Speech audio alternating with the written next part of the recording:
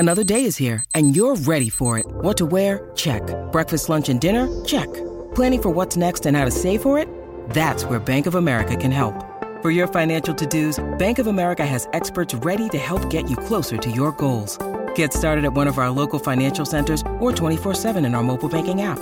Find a location near you at bankofamerica.com/talktous. What would you like the power to do? Mobile banking requires downloading the app and is only available for select devices. Message and data rates may apply. Bank of America N.A., member FDIC. When you need mealtime inspiration, it's worth shopping Kroger, where you'll find over 30,000 mouth-watering choices that excite your inner foodie. And no matter what tasty choice you make, you'll enjoy our everyday low prices, plus extra ways to save, like digital coupons worth over $600 each week. You can also save up to $1 off per gallon at the pump with fuel points. More savings and more inspiring flavors make shopping Kroger worth it every time. Kroger, fresh for everyone. Fuel restrictions apply. Scott Bass, we have waterwaystravel.com with us today. These are experts in surf travel, founded in 1994 by Sean Murphy, which I think is about the year that I started surfing, 28 years ago. I would have been 13 years old. Wow, okay. You and Waterways have the same anniversary. We do, except Sean was already an adequate surfer at that point, but just kind of sussing out where to go in the world. And I mean, he's developed and kind of pioneered a lot of the spots that I grew up then seeing in the magazines and, big brands doing campaigns in these locations and stuff like that. So highly influential throughout my life. And now they're a partner on our podcast. Yeah, look, we're big fans of Waterways Travel. And basically for the one reason that you mentioned that Sean Murphy's so experienced with this. I mean, this guy's been doing it forever. You want to, ride with the best, and that's the case with Waterways Travel. Yeah, exactly. Save all the hassle. So they're experts. Travel intelligently at waterwaystravel.com. And then need essentials as well. The weather is chilly. This is the first day that I'm wearing an actual robe in the house since last year, but Need Essentials has you covered. What are you smiling about? I don't know. Robe life? Yeah, robe life is wonderful. LLB. It really is. LLB robe life. It really is. I got to get a thin one just because I enjoyed the robe life so much, but it's relegated to wintertime only. I got to get a thin one for the rest of the year. When is Need Essentials going to have robe life available? Not soon enough, as far as I'm concerned. But I did reload on all of my Need gear yesterday. I ordered it. So it'll probably be here tomorrow. I got a new thermal liquid taped 3.2. I got the same thing in a 4.3. I got the balaclava and I got the booties, the 2 mil booties. And also a great time to reload for your snow gear needs as well. I know my son was like, talk to the guys at Need. I need a new shell. He's up in the mountains snowboarding or skiing. So anyway, this is the time for reloading for winter, either in the ocean or on the mountain. Yeah, it's specifically the time until next Thursday, by the way. There's a sale in place. They sent this out to customers. So basically anybody who's purchased something in the past got this discount, but we have been given approval to pass it along to our listeners. The code is thermal20 and it saves you 20% off the thermal 3.2 and the thermal 4.3. These are for the men's and women's suits. This only applies in the US, so the discount isn't being offered in Australia or Europe. But if you're anywhere in the US, go to needessentialsusa.com, and now's the time to stock up 20% off. Sweet. Do it now. Smoking deal. Do the smart thing. Yeah.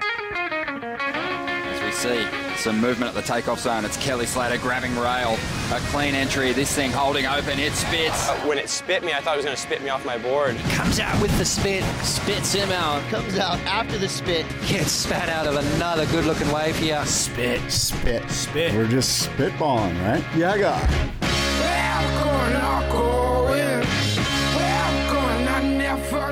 Yeah, guy. Yeah, friggin' guy. You know what? Yeah, guy.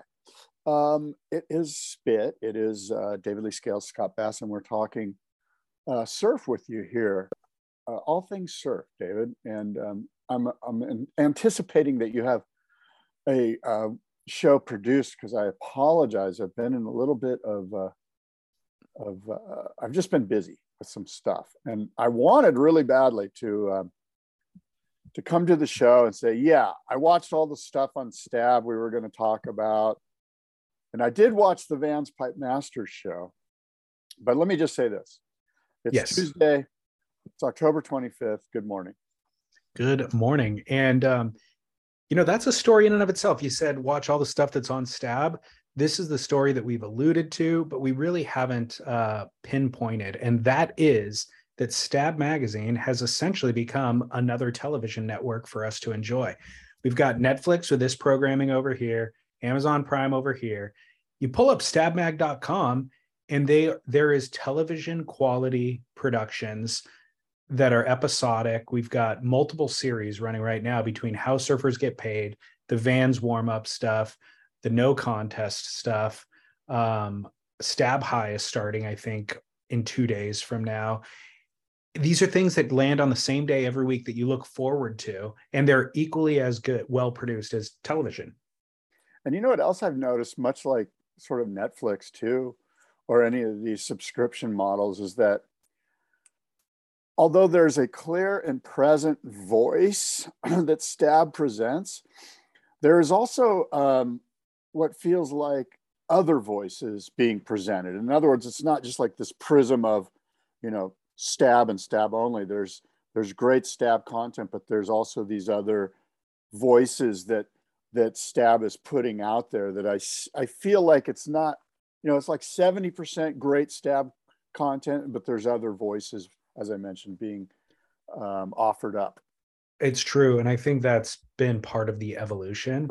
I think that it was a little bit more narrow, same director, same kind of production team on all of the projects. But now you're right, it has diversified a little bit. I forgot to mention too, in my rundown, Electric Acid Surfboard Test, which is of course over right now, but is worth going back to watch if you haven't. So in regard to that voice, I think that the way that I've seen it is you got Sam McIntosh essentially as the visionary leader. And it was his voice for some time. And then he put Ashton Goggins in place. And it was Ashton's voice, literally and figuratively, kind of his direction, but also his literal voice on a lot of the pieces. And they've diversified since then. And I think Ashton is still in a producer role and he's a director role for the No Contest series. But then there's Danny Johnson is a voice on some of the shows. There's other people that they're kind of filtering in. And so it does diversify the output, as you stated. Yeah. So I'm a fan. Yeah. And it's not to say that I don't go other places. I do go to Surfline and get some content there. But frankly, the reason I'm on Surfline is to see what's happening with potential swells and potential waves around the world. And that's simply something that Surfline's great at. And I can't really think of other places that I go for surf content other than, an Instagram feed, which is heavy with all of us, which is fun too. But Stab seems to own the space right now, editorially. And specifically for these video pieces that we're talking about, there's nobody even trying really to do what they're doing in regard to that. Except, as I mentioned, and I'll mention later in the show, the Real Water Sports Under the Glass series. They're not going to be producing 4 different varieties of shows, but their Under the Glass series is kind of made in that same vein and to similar quality. But anyways, let's talk about No Contest. I alluded to this last week. I guess you didn't get a chance to watch, but I'll give you the rundown on it. No Contest was a series that has been being produced by Red Bull and Stab collaboratively for the last couple of years. And it was filmed in the down days, the off days, the lay days during WCT events. And it would usually come out a month or two after the event, which is a little unfortunate because it'd be epic if they could figure out how to kind of make them happen at the same time. But, post-production requires a bit of time. So it always come out later, but they were really well done because they provided so much context for these locations on tour that they were visiting. The surfers and the people on staff for the WSL, of course, get to enjoy so much of that context in terms of culture and food and museums, that sort of thing. But for the viewer of a surf contest, you don't get any of it. And so the series did a great job at showing the behind the scenes, linking up with a local tour guide or surfer and going and eating at the local restaurants, often participating in the free surfs with the professionals and all that, which is always great to see. And they're about 30 minutes long, always really well done. Well, they've diverted this year and they're doing it off tour. So they're not beholden to the tour stops. And it is still Ashton as the host, and he's linking up with various tour guides and professional surfers at different locations. I think there's 3 episodes that are currently available. Fiji, which he brings Julian Wilson along for the ride on that one, and they score an epic swell. They do Italy with Stephanie Gilmore in tow, and they link up with Leonardo Fioravanti and a couple of other local pros. And then there's a New York episode, which I haven't watched, but I heard is pretty good. I would love to say that this is as good as it always has been. And I, in fact, wanted this to be as good as it always has been, but it's not quite a travel show. You know, if you watch No Reservations or whatever it is on Netflix that's available right now, travel food shows, it's not quite that, and it's not quite as good as those things. But over here, it's not quite a surf show either. You know, they're stuck somewhere in the middle, and the surfing of Leonardo Fioravanti is good. The surfing of Stephanie Gilmore is good in the Italy episode, but the surfing of everybody else is very mediocre. And it's a 30-minute episode that could have been 12 minutes if they cut out all the B and C surf clips. So I found myself sitting through 30 minutes going, this is a lot of filler. I want to love this thing, but I just don't. And so then I watched the Fiji episode thinking, well, they score an amazing swell. They've got Julian. This is going to be amazing. And it was kind of the same thing again. Lots of filler, lots of stuff that could have been left. I don't know if they're trying to build it to the 30-minute format because they were hoping to sell it to somebody else, and then it didn't work out. And so now they're back on YouTube for free, but it's kind of stuck in the middle of two things as far as I'm concerned. Yeah. It's like a tweener surfboard, you know, the worst of both worlds. I haven't seen it. I can't comment on it. Again, I know that they're obviously trying to do their best. I guess my question to you is, you know, when you watch a really great travel show, the host usually does a really good job of sort of pulling out and excavating, like, say, a local business or a local businessman, like the guy who owns the local bakery or whatever, you know, and he's the host, and the producers do a good enough job to find the right guy so that it's a guy with history in the location, a guy whose family has been there forever, or whatever the case may be. So it's really a lot of times the hit or miss on these shows is how well the pre-production is done, how much research is done.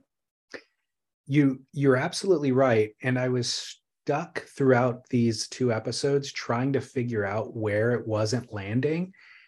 And I thought about that exact thing. And it turns out the characters that they interact with are very interesting. The characters are actually kind of the highlights in this series, as they are with the examples that you're talking about.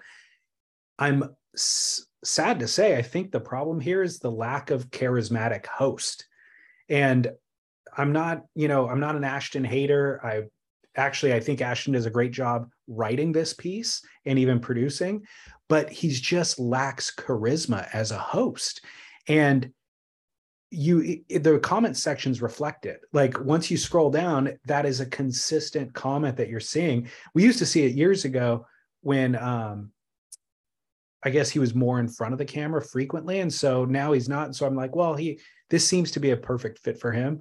But he lacks a certain charisma that I don't know how to. Do you watch on Netflix? There's a show called Somebody Feed Phil with Phil Rosenthal. Are you familiar with this? No, I'm not. Phil Rosenthal got rich, super rich, off being the creator of Everybody Loves Raymond. And he's this very nebbish, like, classic Jewish Hollywood, like, dorky, milquetoast kind of dude. Nerdy. You would think the most unlikely host of a TV show ever. Yet he's charismatic. It's like it's easy to poke fun at how nerdy and dorky he is, but he's so charismatic that you want to go on the show with him and eat wherever he goes. So he's an anti-host, but the charisma is there. And it's almost a juxtaposition, but it works. And I watch No Contest and I'm like, man, Ashton there's something lacking in terms of charisma. And the characters they interact with are great. Again, the surfing throughout the pieces are not great. But this does bring up another point. Cloudbreak, the Fiji episode with Julian Wilson. How wonderful it is to see somebody of Julian Wilson's caliber surfing world-class waves. Yeah. And this is a reminder of kind of what we talk about with the World Tour not surfing good waves. For the last few years, watching Julian Wilson on tour, we're really watching one of the world's technically most proficient surfers being nullified by the waves that they're riding. And then ultimately, almost not requalifying a couple of times and then quitting. Watching him surf pumping Cloudbreak was super refreshing and great to see. Yeah. Well, I'm glad to hear that. And, again, we're sort of being hypercritical because that's our job. And I'm hoping that the producers and Ashton or whoever, don't take it personal and just take it like, hey, maybe is some room for improvement. I totally agree with you that, look, the host is driving the show. So the host above everything has to be sort of proven. And as you say, has to be sort of beloved in almost like a really cool uncle type of way, know? And that, like, if we have that right character, and that's super crucial, if we have that right character, and then that character and the producers do the research that I mentioned, and it might not only just be the people of the town.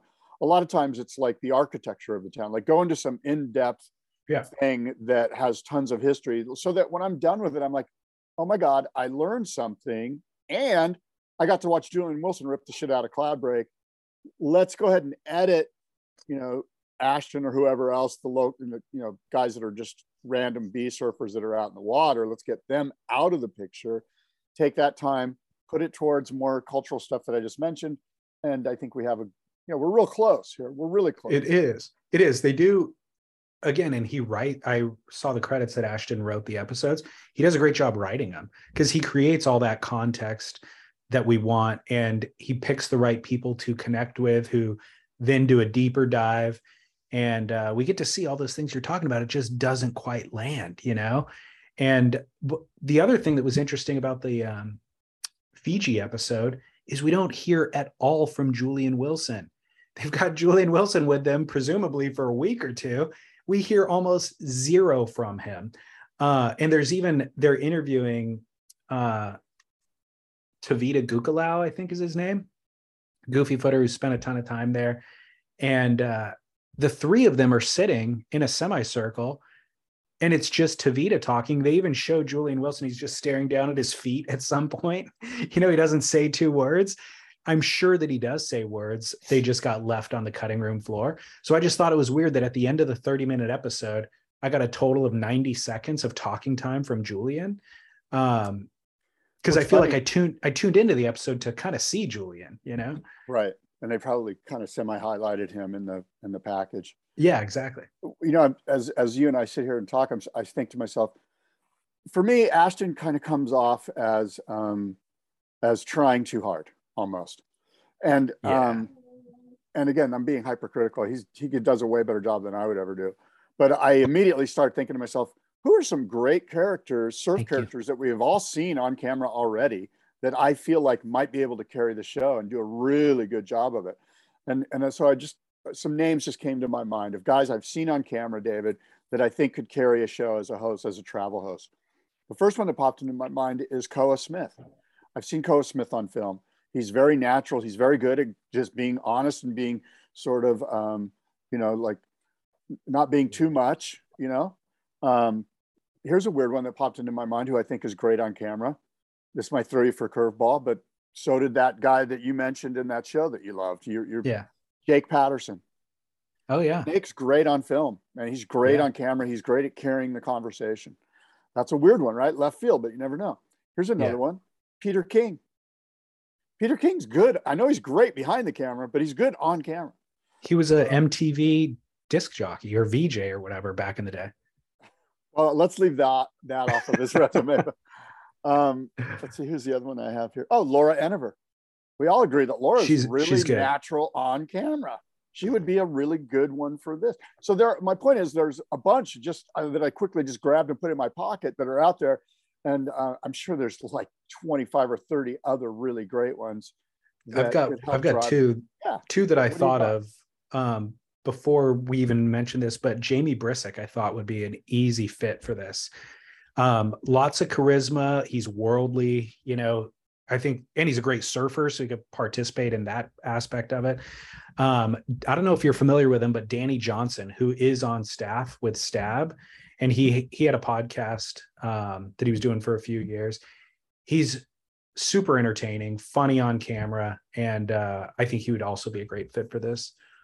Yeah, I think they're out there, and like you said with the gentleman that you mentioned, who I forget his name, but don't be afraid also to go left field. I mean, you'd be surprised who's just really good in front of the camera. And that's really kind of what it's about. It's about that person that doesn't extend on camera, but just carries the narrative and lets the story unfold, but is quirky and strange enough.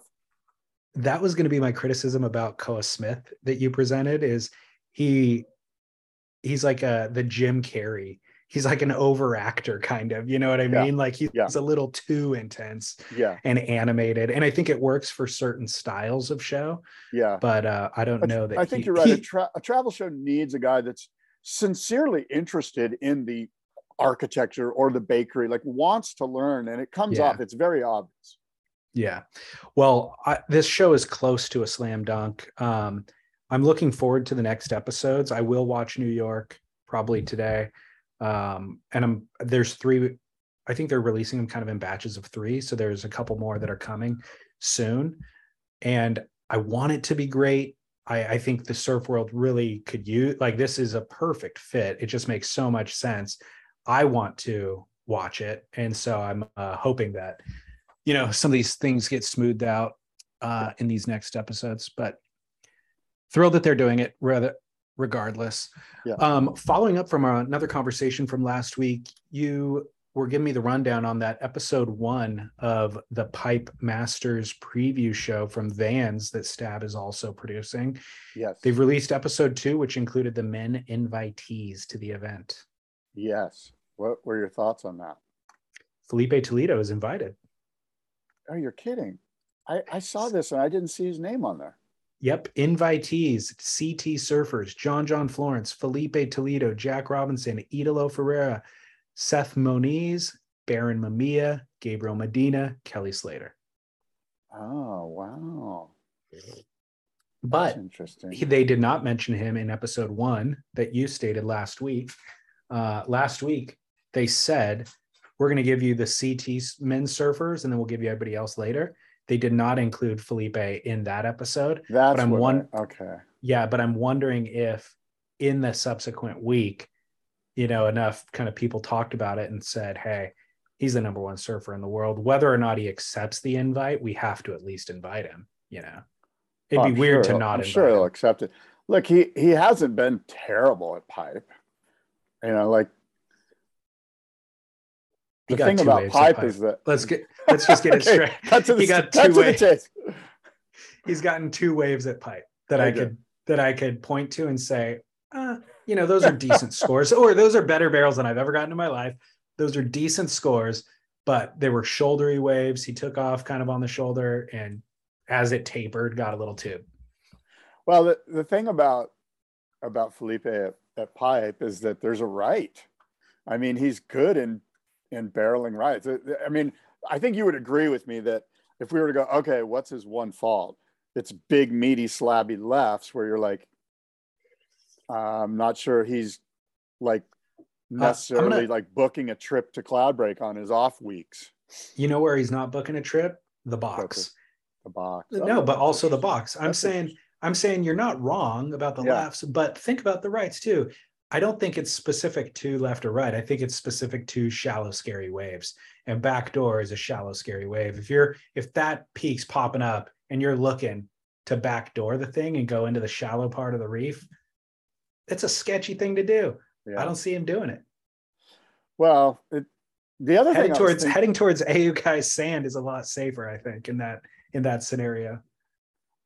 As I was looking at and thinking about this, I was thinking about the other day about the format mostly, right? Like what this also does is it gives the producers of this event, I guess Vans, the ability to run on what would normally be off days. I mean, if they're looking for ramp sections and it's onshore and crumbly and 4 to 6 feet, that's ramp section all day long, you know, like a day that you would never think about running the Pipe Masters. You could absolutely run an entire day. Yes, but it would be a failure if they focused on that. That would be putting the airs kind of at a greater importance than the barrels. I think what it does allow, and to your point, is that if the entire waiting period did not have a barreling day, there was some windy days and it was crap, then of course it would allow them to execute what you're talking about. Yeah. But it'd be a shame if there's an 8-foot west swell day on Saturday and they choose to run on Friday because there's ramps. Well, I agree. And I don't think it's too much of a stretch to, one, acknowledge and give them credit for trying something different, but two, to say in advance that I think this format is not going to be a winner. I just don't know how you can have a Pipeline Masters event and have it be anything but guys pulling into pipeline. Yeah. And providing the winner, you know, providing it just, I don't care how hard it just feels too. You would have been the guy saying square. I know we've said this about other stuff in the past recently, you know, like the two shapers in the electric acid surfboard test. That didn't seem like it was going to work, but this really feels like square peg round hole. Okay, but I'll just play devil's advocate, even though I'm not, and I agree with you. You never would have seen Felipe Toledo or anybody doing 2 alley-oops at J-Bay. You would have argued up until that event, 2015, you would have, I think it was 15, it's maybe 17. You would have argued speed, power, and flow. That's what J-Bay is all about. It's about pacing, stay on the rail. There's not even an air section, right? But then he did that. Or Margaret River. It was a left forever up until the last decade, you know, and now nobody goes left for scores there. Well, I could argue, okay, go. I didn't mean to interrupt. Go ahead. No, that's it. That's really it. Yeah. So I could argue that Felipe did show speed, power, and flow with those aerials at J-Bay, especially the first 4 hacks he did before he did the aerials. You know, like, in other words, that wave presents itself, the canvas is such that you can do everything. It's an incredible high performance wave. Pipeline, even if you could argue, yeah, you can still do everything at Pipeline. It's really, come on. It was called Pipeline. It's called the Bonsai Pipeline for a reason, because Mike Diffenderfer saw it heaving massive barrels and spitting out each end. They didn't go, oh, you know what? This is like Laniakea. Let's go out and rip. No, they sat on the beach and went, looks like a pipeline. And so, I mean, the name itself, like, it tells you, you know. Yeah. I don't disagree. Too bright. I don't disagree. What I'm suggesting is that there's been a couple early indicators of people doing massive airs out there, and the contest organizers are trying to be keep the judging ahead of the trend, or at least on pace with the trend of what's happening in surfing. Because what happens with WSL CT surfing is that innovation is actually never scored properly. If something innovative happens in a CT event, inevitably it gets underscored. We've talked about Josh Kerr's club sandwich against Mick Fanning at Snapper, in whatever that would have been, 2007 or something like that. And it was the most insane trick. It's still insane. It's finally getting scored now in events. But when Josh did it, the judges didn't even know how to incorporate it. Or airs in the early days of airs were constantly underscored in events until they were overscored. But the point is that innovation in that format constantly gets underscored. So I feel like they're looking at this going, hey, early indicators. Christian Fletcher started doing this in the 80s. Nathan Fletcher's still doing it. We've got Mason. We've got Eli Hanneman. We've got John Florence. There's a couple of people who are doing this out there. Yeah. Let's go ahead and dangle the carrot for everybody else to level up to that level. Okay. And I agree with you. I think innovation is important. And I think that an event like this is important because if it may, when all said and done, it may not be right or perfect, but it will push the envelope, which will then help to create a situation where we eventually do get it right. But I would ask you this. One, have you ever seen a wave during the event where you went, oh man, he would have gotten more if he would have done an air at the end? No, but we have seen waves at that event where guys kick out after they get a crazy barrel because there's no incentive to hit that end section. But there often is an end section. This sets up my next question. Let's just cut to the chase. You and I right now, we know what a 10 at pipe looks like. For the sake of this conversation, a guy just gets such a deep one, either a right or a left. He's behind the curtain for a long time. At some point, we all go, oh my God, is he going to make it? And then he comes out and he makes it. And everyone universally around the world goes, that's a 10. And we all know it. So let's say a guy gets a 10, right? Kicks out of the wave. Next wave comes through, or a wave comes through later in the heat. A guy gets, like a tube there. It's not super deep, but he is behind the curtain. It kind of chandeliers or whatever. He comes out. It's like, let's just say it's a 5. Then he does an insane air that's mind-blowing on the end section. A 5-point air. A 5-point air, exactly. We've got 2 10s. Continue. Yeah. This is where you go, what do we do? My point is, which is better? Yeah. Which one is the better surfed wave at the pipeline, at the bottom? It highlights. Yeah, I mean, ultimately, it highlights. Because this is going to happen, David. We're going to have this conversation. It's going to be like, can you believe they gave him a 10? Or why didn't they give him a 10? Or, which this controversy is what really they're seeking, because it's going to pump up the conversation. But well, I think that what you just talked about highlights the limitation with scoring surfing. With this highlights the limitation with competitive surfing, full stop. Right. We encounter this exact thing a couple of times every year. And, it's kind of a feeble or there's futile effort to even try to objectively score this. I think kind of the more interesting scenario, or another interesting scenario at least, would be if Mason Ho is the first guy that you're talking about. Perfect wave, perfect pipeline barrel, blown out with the spit, comes out, soul arch claim, kicks out, 10-point ride. The very next wave in the set is John Florence. He gets an identical barrel, blown out with a spit, soul arch claim, and then there's an end section. Boom, full rotation air lands it. Where do you go there? Well, wait, Mason already got the 10. Mason already got the 10. Okay. John did the exact same 10-point thing, plus an air. And I think that is the kind of intention with this judging format is we've seen this happen. Right. Let's go ahead and just set that as the expectation for what we know is possible out there. Now everybody level up to that. I think what you're saying then is that as judges, they all have to be on the same page here prior to the event and go, when a guy gets what we would normally deem a 10, it is now an 8. I feel there like will maybe be that's no it. 10s, just straight tubes. There will be no straight tube, just 10s, because we have to have room at the end for John or Mason or Felipe or whoever, Gabe, for those guys, Eli Hanneman, to do that last end section air, and we have to leave room, or we're going to judge 14, 12-point rides, 15-point rides. Maybe that's the other unlock that I think they could have done, which is the Dahui backdoor shootout scale, which allows for 12. Yeah. You know, like that. Yeah, a 10-point ride is a 10-point ride. We all know how glorious that is.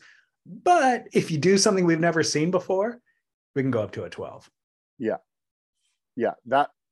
So we're not sure, but that's basically what we're all agreeing on, is that we have to leave room for what was normally be a 10-point ride at Pipe. We now have to leave room for the end section aerial. Yeah. And it just is what it is.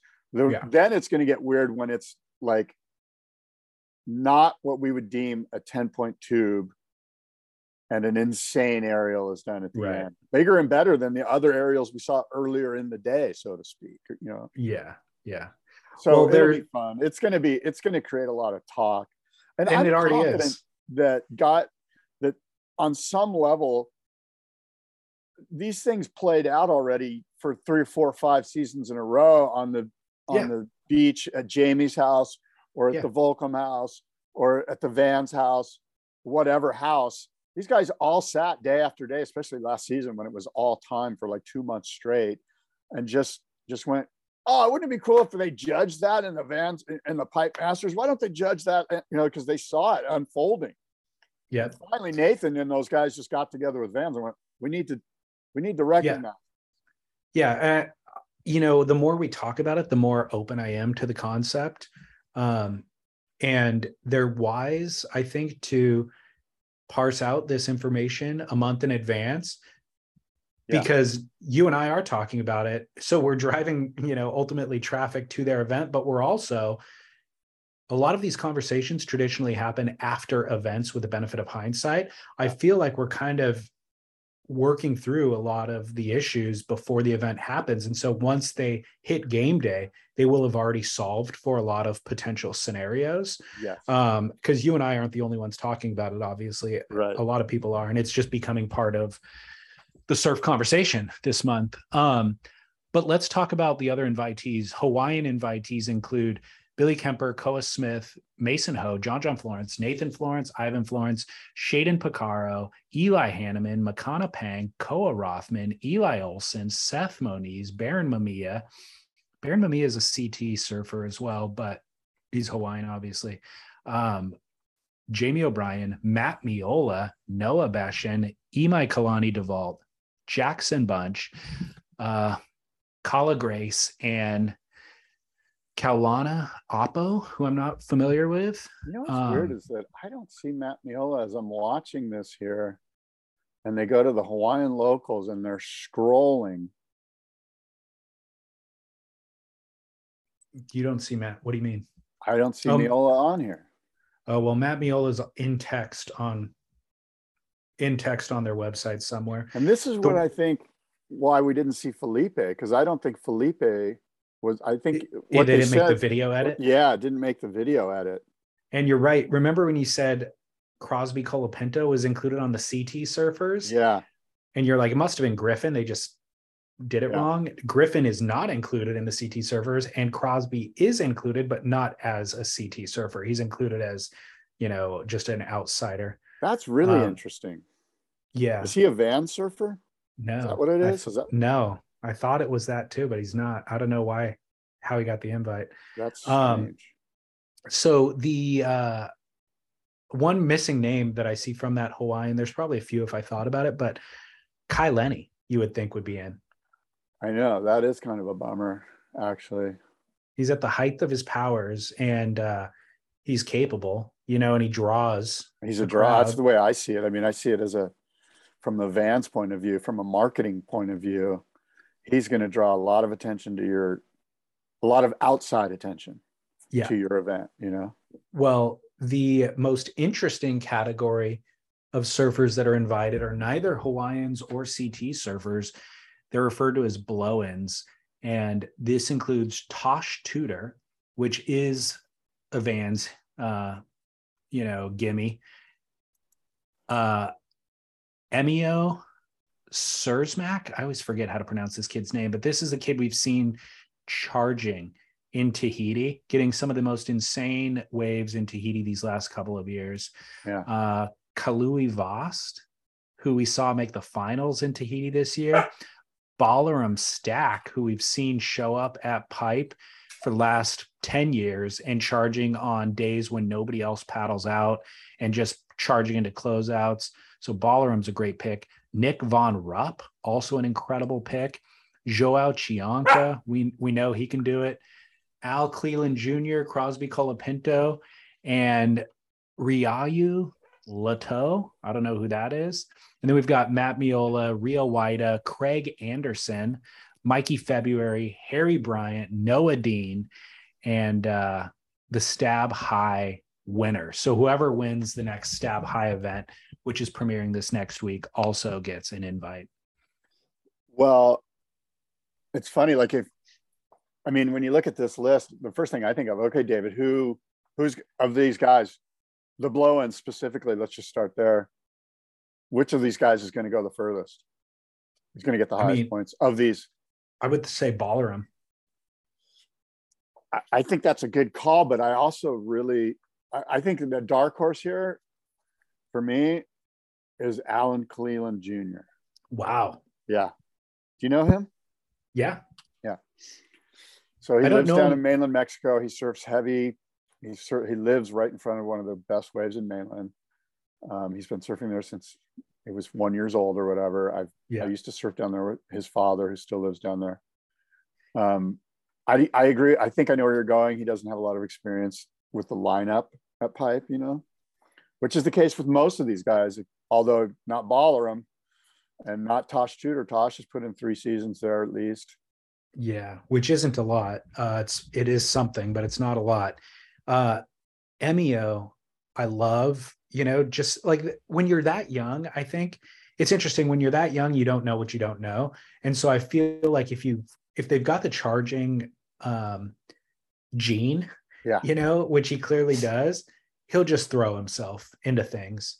And I guess that doesn't help for getting through multiple heats. It helps for getting one 10-point ride and then a bunch of wipeouts. Well, it's so not that like you got to get through. That's true. Right? Yeah, the format allows them scoring points against the field. So, yeah, the key thing there is, as you saw later in this video, is the heat draw, and they're just letting Makua and Keala Kennelly and Nathan Florence create the heats. Yeah, is that what I got out of that? It seemed to be, but it also doesn't really matter, right? I mean, I guess it does. Kind of does, because there's no priority. There, yeah. So you got to like if you drew Johnny Boy and Tamayo, or if you drew Johnny Boy and just some other like super gnarly local guy, well, you'd be screwed. Whereas if you draw Craig Anderson and Mikey February and Harry Bryant, you got like 3 guys who are like, no, you go.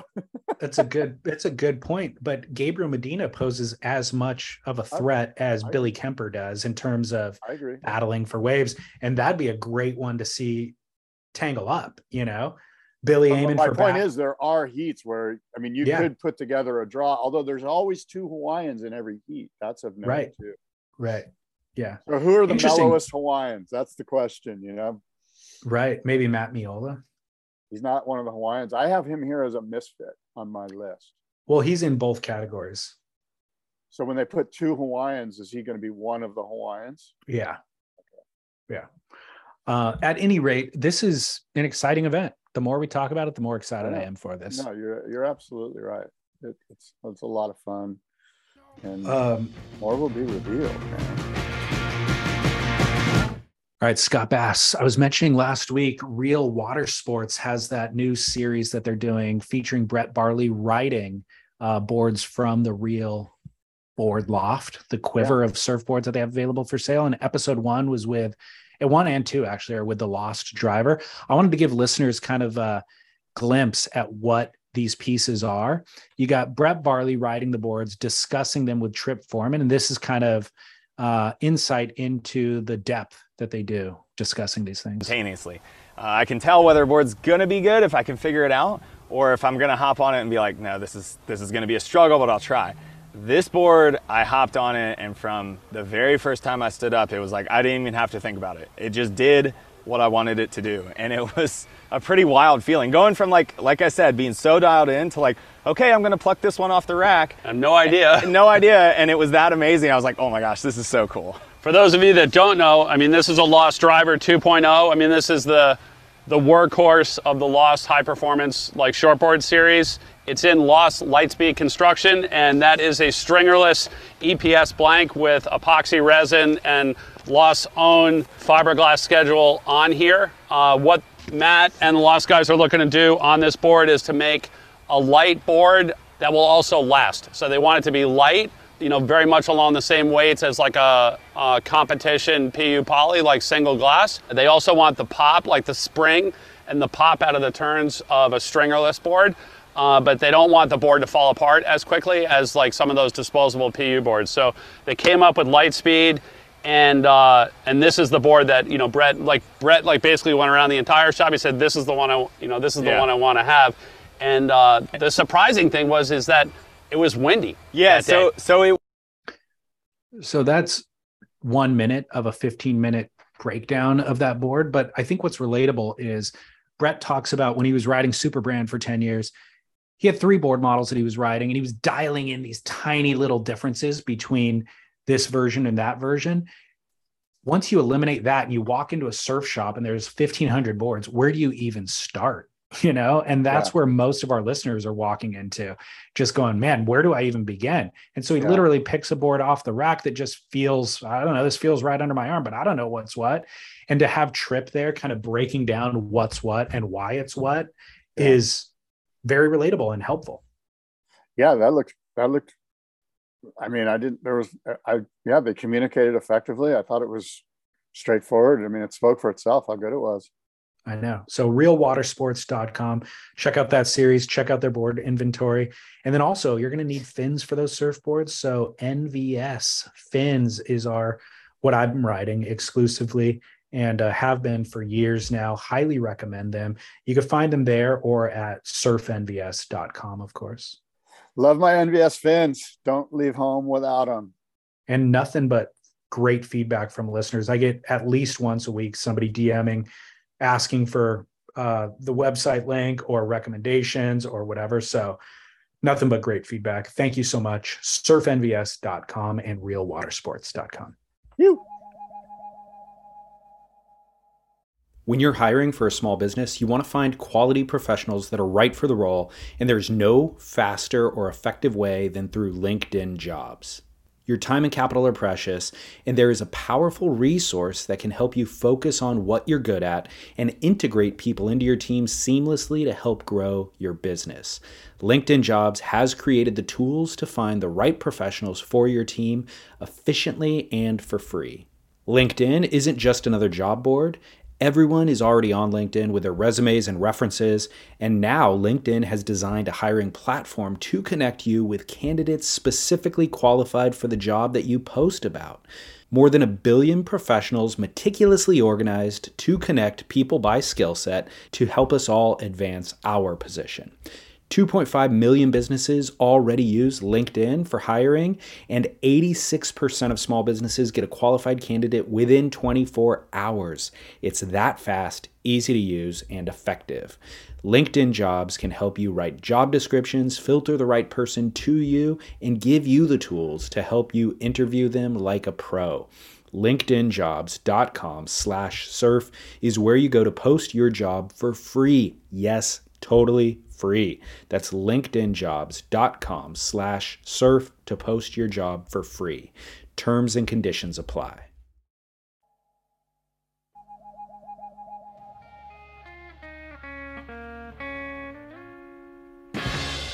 So I don't suppose, based on your intro to today's show, that you watched episode 3 of How Surfers Get Paid?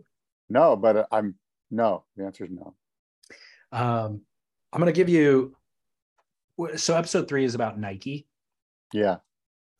Pretty much exclusively about Nike. I'll give you a rundown of what's to come on episodes 4, 5, and 6. Episode 4 is about energy drinks. super interesting. Energy drinks have In many come ways, in. This whole thing is like a history lesson more than what's happening right now. Very much. Yeah, it is a history lesson. But each episode actually talks about what's happening now as well, but they do spend a ton of time building the backstory for how things happen the way they happen now. Yeah. And energy drinks, there is an interesting history there, but it is still relevant today because a lot of people who have that sticker on their board, that is the highest paycheck that they're receiving. Yeah. Energy drink companies, charge $2 or $3 for a can of sugary water that costs them 3 cents to make. And so there's tons of profit in that business, and they throw a lot of that money at athletes. Marketing. Yeah. So these are, $300,000 paychecks for a lot of these guys and girls. So episode 4 will be interesting. Episode 5 is called Renegades of Risk. And it's how 4 of surfing's most influential names started their own brands. So Kelly Slater, Dane Reynolds, John Florence, Julian Wilson. And episode 6 is more to your point. It's who will reign. It's kind of what's coming next and who the next decade of big earners will be. Oh, I'm looking forward to it. I loved the first 2 episodes were great. Really had me hooked. And so I'm looking forward to watching them for sure. Well, so I'll give you some highlights from episode 3 about Nike, which the funniest thing to me about it is how it just feels like yesterday that happened. Yeah. And they're talking about it and it's way in the, this like 2002 or something. Yes. It's 20 years ago. And the people who benefited from that are already retired and they've been retired for 10 years. It's like, this is so far in the rear view mirror, but just shows how old I'm feeling right now. Yeah. So a question for you is, I know you call him Paul Nod. I always want to say Paul Naudet. Yeah. Is it officially Nod? Or you just saying? I really don't know. Okay. I really don't know. I hear people call it both ways. And I know, me too. I do think it's Nod. Okay. I'll have to ask him at some point. Anyways, he's talking about, he opens up the episode talking about how he wants to defend surf culture's borders against outsiders. I don't like outsiders. I don't want them coming in, spending money, influencing our sport, or even worse, kind of just profiting off our sport, off the image of our sport to sell products that then compete with our products. So he doesn't like competition. Is that what he's saying? Welcome to capitalism. No, it's funny that you say that because I did feel conflicted about some of the things he was saying as well. But I do too. But I agree with him. Like at the end of the day, he is a capitalist, and I can relate to that. And he's choosing a moral stance to base his claim on. And that's the part that I agree with is I want to defend surfing's borders or the culture's borders, essentially, is what he said. And I agree with that. I would say, well, then don't sponsor guys that are sponsored by outsiders. Right. Maybe I think he does. I think he puts his money where his mouth is now. Yeah. But the criticism in the comments section was, Red Bull or Billabong, when you're running Billabong and selling product to TJ Maxx or whatever, like that flies in the face of what you're talking. Right. Yeah. So, but the other thing that I thought about when he's talking about defending the culture's borders is, how do you define the culture at this point? Exactly. I think at his time, or when he was talking about feeling this way, what he's saying was salient. Yeah, it's not necessarily salient anymore, Yeah. I agree. But it's hard to define. Can we all agree at this point on what surf culture is? And we can't. No. It's a different thing to everybody. It's gone. The ship has sailed. The shark has jumped. Totally. It's been gone for a long time. As far as trying to defend that moral high ground is impossible. Well, because it's low ground. It's not even high ground. It's low ground. If you're trying to defend a culture based on capitalism, you're not really defending a culture. You're defending capitalism, and capitalism defends itself. It's called, supply and demand. Yeah, it's called the bottom line, and it speaks. Yeah. So, did you read Matt Warshaw's piece this week? I kind of did. I found it kind of I didn't get into it. It didn't grab me the way they normally do. Oh, really? I felt the exact opposite. I thought this one was extra. It grabbed me right off the little hip header. thing about being hip. Yeah. Because it talks about what we're talking about right now is how do you define the culture? And what Matt was talking about is surfing is no longer hip. Was it ever hip? He then does kind of a deep dive into, but yeah, it's like, I mean, that really what I grabbed from it was, how do you define hip? Right. Exactly. How do you define the culture anymore? I mean, at the end of the day, surfing is really, it's really defined by your own individual experience. Totally. Like, it's such a personal thing. And that's why people get mad about people trying to define it. It's like, don't tell me how I'm supposed to feel about it. I know exactly. I felt that way this morning. I had a gut ball in my stomach because I think the swell was coming up and there's going to be really good peaks down there. And I was going to, whatever it is, each person has their own trip. Well, that's so as it relates to marketing and defining the culture, the individuals are who we always kind of looked to. Andy Irons was such an individual. And as soon as Billabong identifies that, designs a board short for it, wraps marketing around it, puts it on posters, it does define the culture, and it influences you and I. And then everybody starts mimicking it, and it's no longer then hip. Those baggy board shorts past your knees that suffocate you when you're trying to stand up. They paralyze your knee from bending when you're trying to stand up, are no longer hip. Now those are cheeseball and nobody wants to wear them anymore, So you see these cycles of this is hip while it's on the ascent. And then as soon as it becomes mainstream and accepted by all, then it's no longer hip. But the culprit really in that scenario is kind of the brand who is marketing it to everybody. They are our savior at once, and then they become the culprit. So it's a interesting cycle to see. And Nike is the focus of this episode, and it is the shortest cycle that we've ever seen of that happening before, where they just came in, just hired they're just like, hey, Ken Worthy, the photographer, everybody, we'll just pay you to give us entree into all of that. And then in fact, we're going to send you guys on, we'll give you double what you've ever made before, give you double the budget for the trip, send you on the best boat at the right time, get all the clips, give them back to us. We'll create marketing campaigns that are sexier than anything that you've ever worked on before. Julian Wilson, what do you want to be? We will make you that. Chloe Andino, what do you want to be? We'll make you that. Until 3 years down the road, they go, well, this is way less profitable than basketball shoes are. We're out of here. It's crazy. Yeah.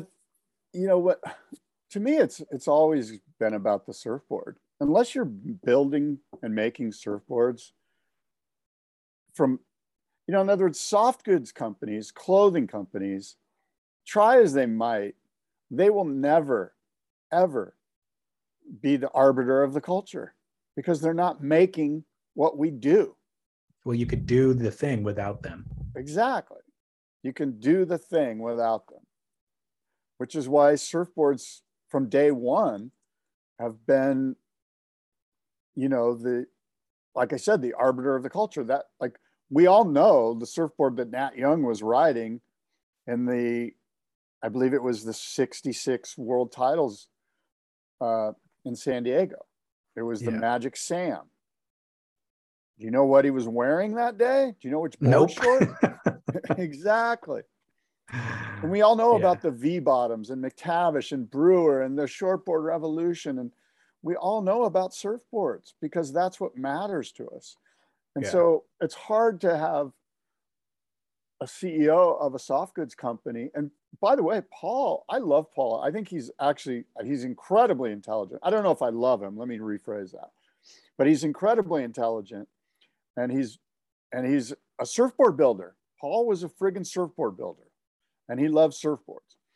And so he's as close as you're going to get to getting it. But at the end of the day, he's selling soft goods, and nobody really gives a shit. I don't need them. Yeah. Yeah. I didn't mean to make a statement on whether I like or don't like Paul. I didn't either. Yeah, I think I think he's fantastic for this piece. And I'm so appreciative of him opening up his insights and sharing them, because he's not pulling any punches. He is. And I would say first of all, I don't know Paul. I've interacted with him, but I don't know him on a personal level. But if I take the totality of everything that he said in these pieces, I like him. Him. And I agree with far more than I disagree with. He's very, very smart. Yeah. And he's obviously done really well for himself. And he's a deep thinker. He's totally. Deep thinker. That's very true. He is thinking about, while he might be a capitalist, and that is evident, he's thinking about the implications of the capitalism and the influence on the culture and all that kind of stuff in a way that he's meaningful. He picked surfing for a reason. I would say he's a few steps ahead. Yeah. He's thinking a few steps ahead. I agree. Well, I know you've got an obligation here coming up in a few minutes. I do want to mention before we go, I recently watched, there's a new film coming out called Through the Doggy Door. And I think we might have alluded to it over the last year or two, but this is a focus on Sheldon Paishon, who is a west side of Oahu surfer who's good friends with Mason Ho. And Mason Ho actually ushered this project into existence. And I recommend the film. It's doing its kind of circuit of premieres right now. I think it debuted in Encinitas 2 weeks ago. Yeah. And so I don't know what the premiere schedule looks like, but I'm sure you can find it on their Instagram. So the story is kind of a classic one in surfing. West side of Oahu is impoverished, and you have crime and drug usage and these incredible surfers that come out of that community that don't have the support of surfers who are just on the North Shore or even the South Shore. And there's some, broken homes and families that have split up. So they don't, even if the surfer has talent, they don't have the family support aside from the industry support. So Sheldon's story is kind of right in that vein and got caught up in drugs and other stuff, but he was friends with some pros when he was young. Sonny Garcia took him under his wing. Johnny Boy Gomes is his, I think, cousin. And then Mason Ho was one of his good friends growing up, and their paths diverted, but they reconnected over the last couple of years, and Mason took him under his wing. Sheldon's been part of Mason's vlog series. Mason started, I'm just going to pay for you to come travel with me. And now Sheldon has a budding pro surf career. So this film documents that entire arc. And interestingly, they have footage of Sheldon surfing and behind the scenes footage from all of those young years, because he was tagging along with Mason, and Mason had a camera trained on him. So it's a great story. It's one that, again, has happened in the surf world, that West Side kind of thing. We've seen that a few times. So there's a lot to unpack there. And I think it's worth kind of discussing to see the systemic issues that exist with that story.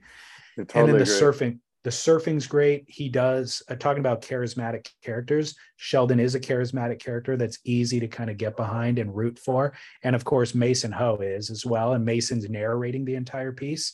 So this does a deeper dive into that West Side story than I've ever seen before. So they talk about the issues. Yeah. And how that West Side situation came to be, It's a pretty gnarly situation. I look forward to seeing that. So really by the way, you mentioned one of the greatest stories in surfing that needs to be told is the full documentary of Sonny Garcia. Mark Oblowitz has 95% of it completed. And I think they don't have the ending quite yet.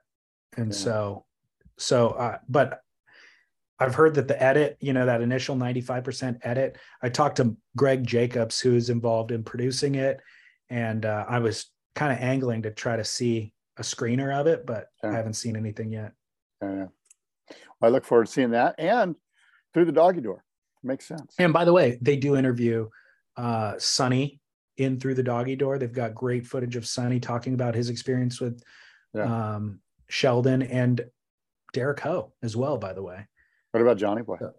Yep, Johnny Boy is interviewed through it, and like modern Johnny Boy, like it's a new interview, relatively recent. So great to see that too. All right, well, look, good show, David. Thanks for. I got to run to the doctor's office, but until next time, adios and aloha. What's your frequency? Can at the shopping so